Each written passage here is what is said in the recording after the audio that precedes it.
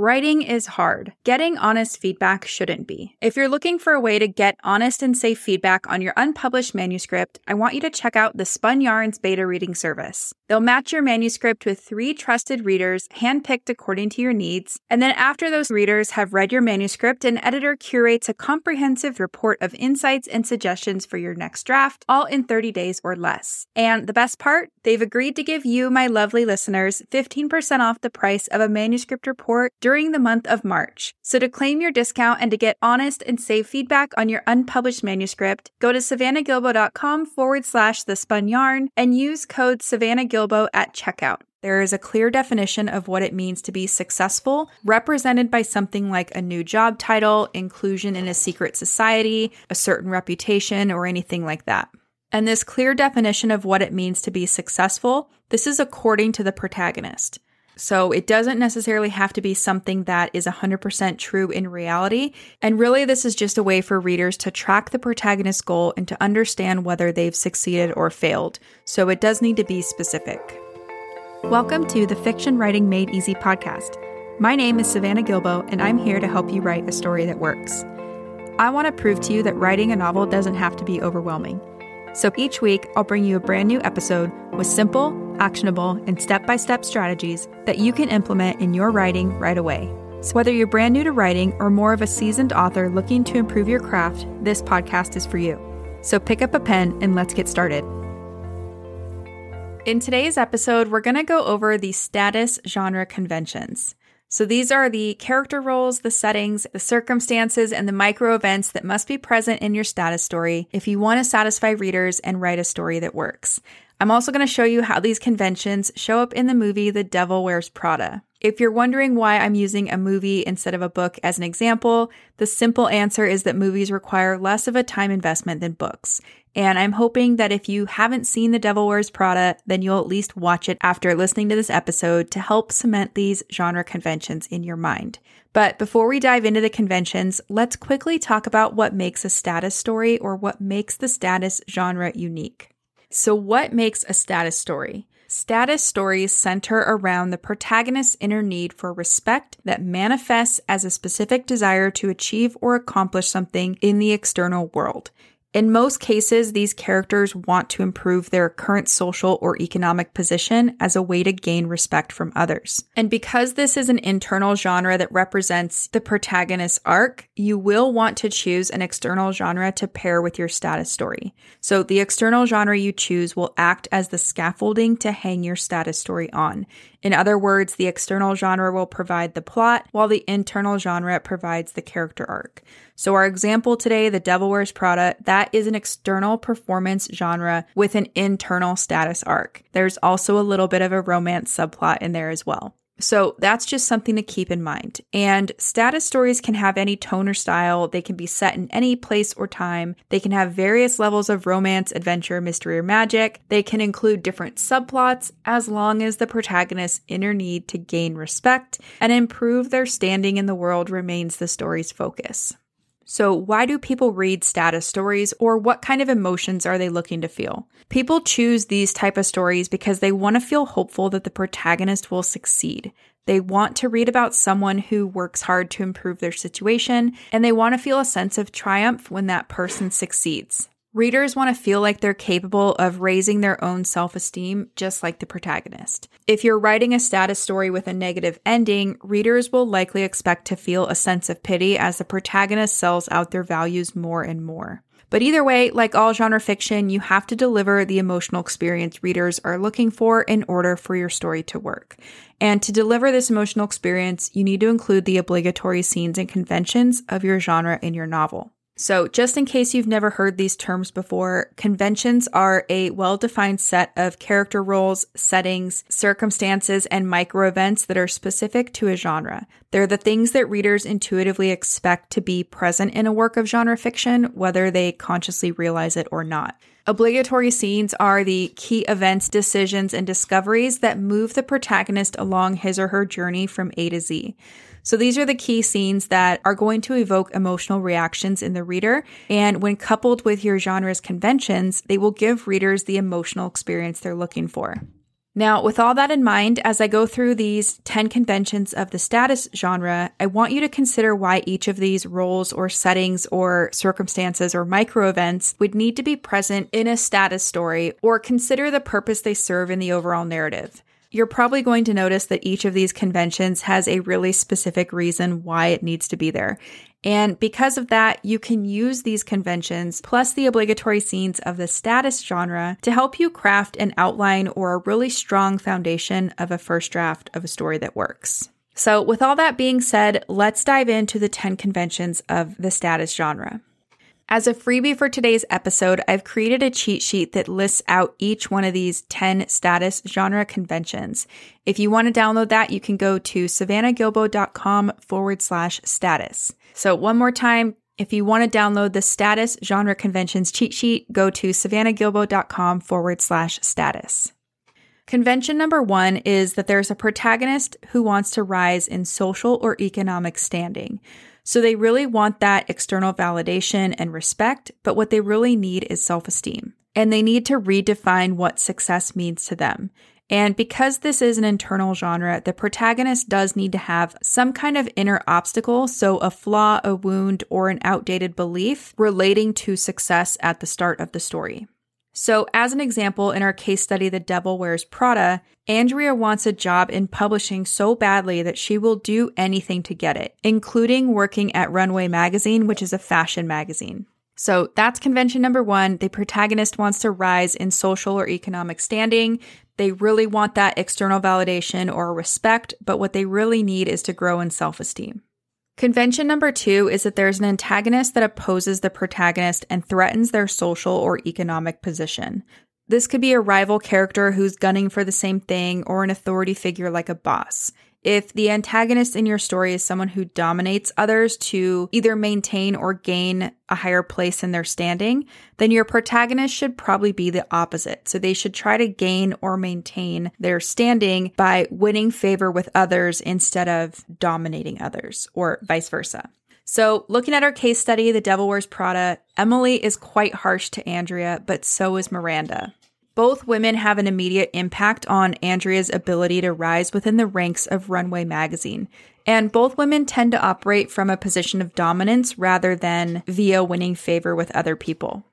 So that's convention number 2. The antagonist opposes the protagonist and threatens their social or economic position.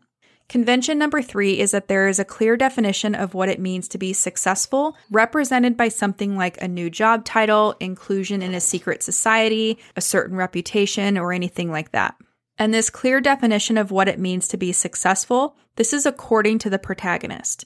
So it doesn't necessarily have to be something that is 100% true in reality. And really, this is just a way for readers to track the protagonist's goal and to understand whether they've succeeded or failed. So it does need to be specific. Now, in our case study, The Devil Wears Prada, it's clear that Andrea is expected to be fashionable. Everybody else at Runway is fashionable.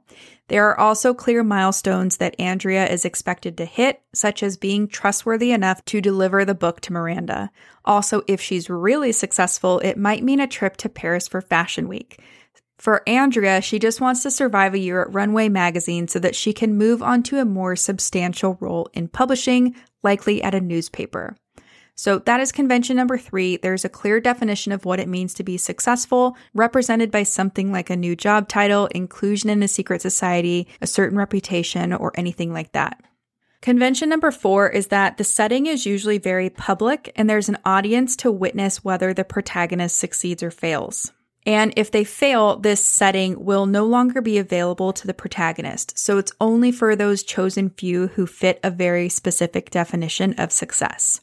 In our case study, The Devil Wears Prada, the Runway Magazine office is very busy and very populated. Andrea will definitely be seen not only by coworkers, but by a lot of people in the fashion industry as well. So whether she succeeds or fails, she will be seen and she will be witnessed by others. And if she does fail, she will no doubt be fired, which means her access to Runway Magazine and this glamorous world of fashion and publishing will no longer be available to her in this way. So that's convention number 4. The setting is very public and there's an audience to witness whether the protagonist succeeds or fails. Convention number 5 is that the protagonist faces social problems or moral challenges as they try to change their social or economic position. So these social problems or moral challenges could be anything like poverty, class divides, gender equality, homophobia, or anything like that. So in most cases, the protagonist is going to be somewhat of an underdog, and these social problems or moral challenges just make it that much harder for them to rise in social or economic standing. And this is also what's going to provide meaningful conflict that challenges your protagonist's outdated definition of success. So in our case study, The Devil Wears Prada, there is a whole lot of judgment directed at Andrea for the way she dresses and for how little she cares about the fashion industry. There's also quite a bit of betrayal and backstabbing happening around her too. So that's convention number 5. The protagonist faces social problems or moral challenges as they try to change their social or economic position. Convention number 6 is that there's often a foil character who demonstrates a different path the protagonist could take in regards to success. This could be someone who is either sold out for success or someone who has redefined their definition of success in order to stay true to their values. It could be a friend, a family member, a colleague, or anyone that the protagonist has somewhat consistent contact with. So in our case study, there are quite a few characters who represent all the different paths that Andrea could take. Specifically, there's characters like Nigel, Emily, Miranda, and Christian. They all represent a different path that Andy could take.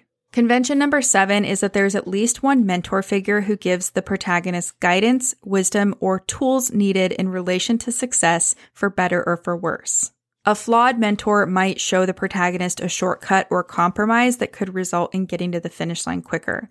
Or a real mentor might advise the protagonist to remain true to their values even if it means losing external success. So in our case study, The Devil Wears Prada, Nigel is a great example of a positive mentor for Andrea. He helps to keep her grounded and he, kind of tells her the truth about the fashion industry and this world that she's entered into. Christian, on the other hand, is an example of a mentor with ill intentions.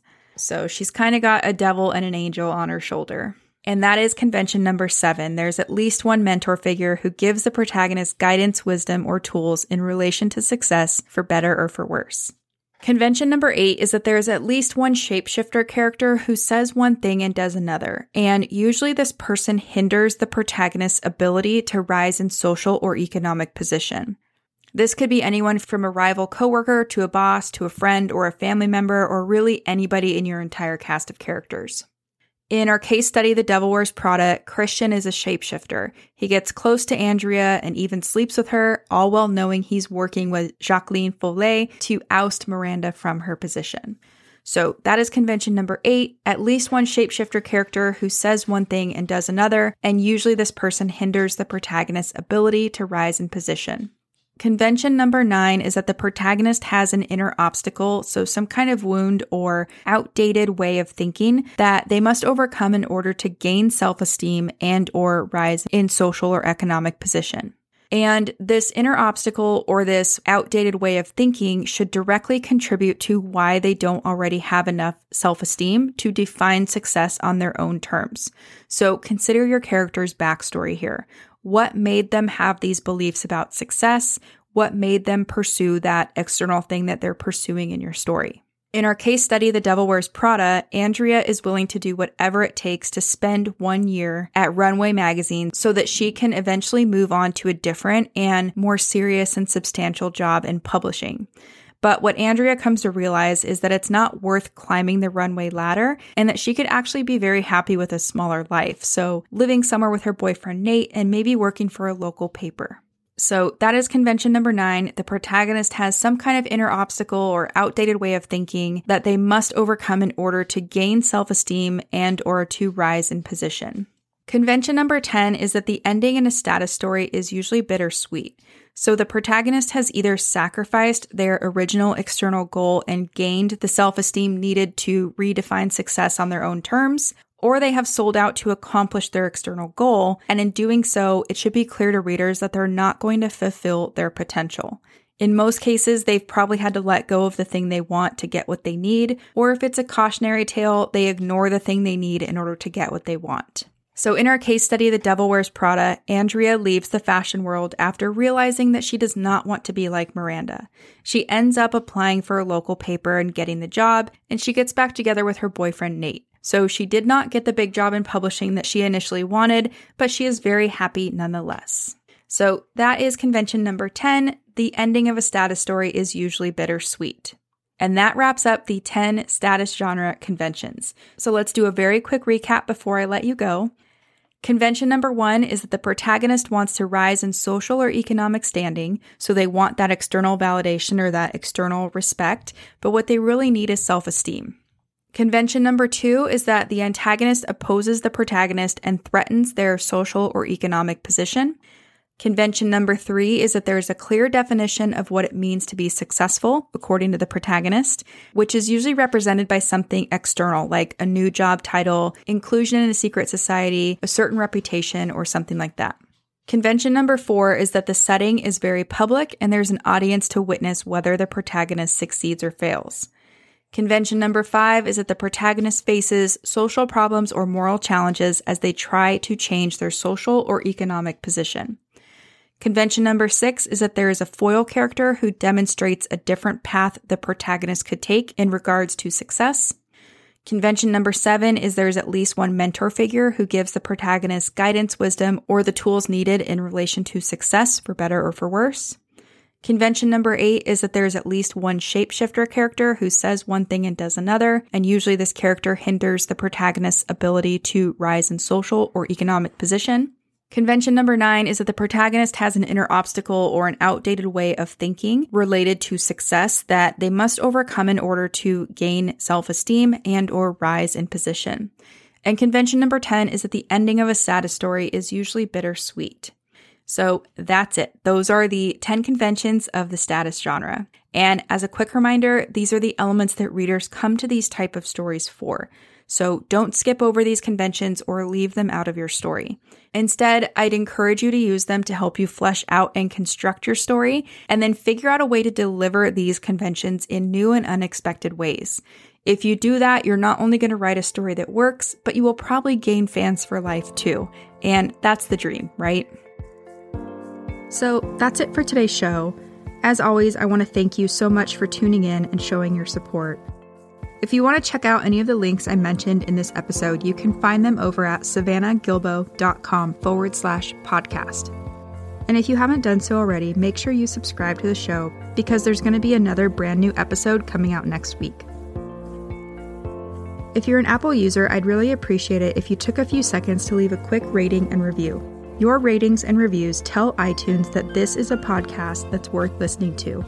And in turn, that helps this show get in front of more fiction writers just like you. So that's it for today's show. I'll be back next week with a brand new episode. Until then, happy writing.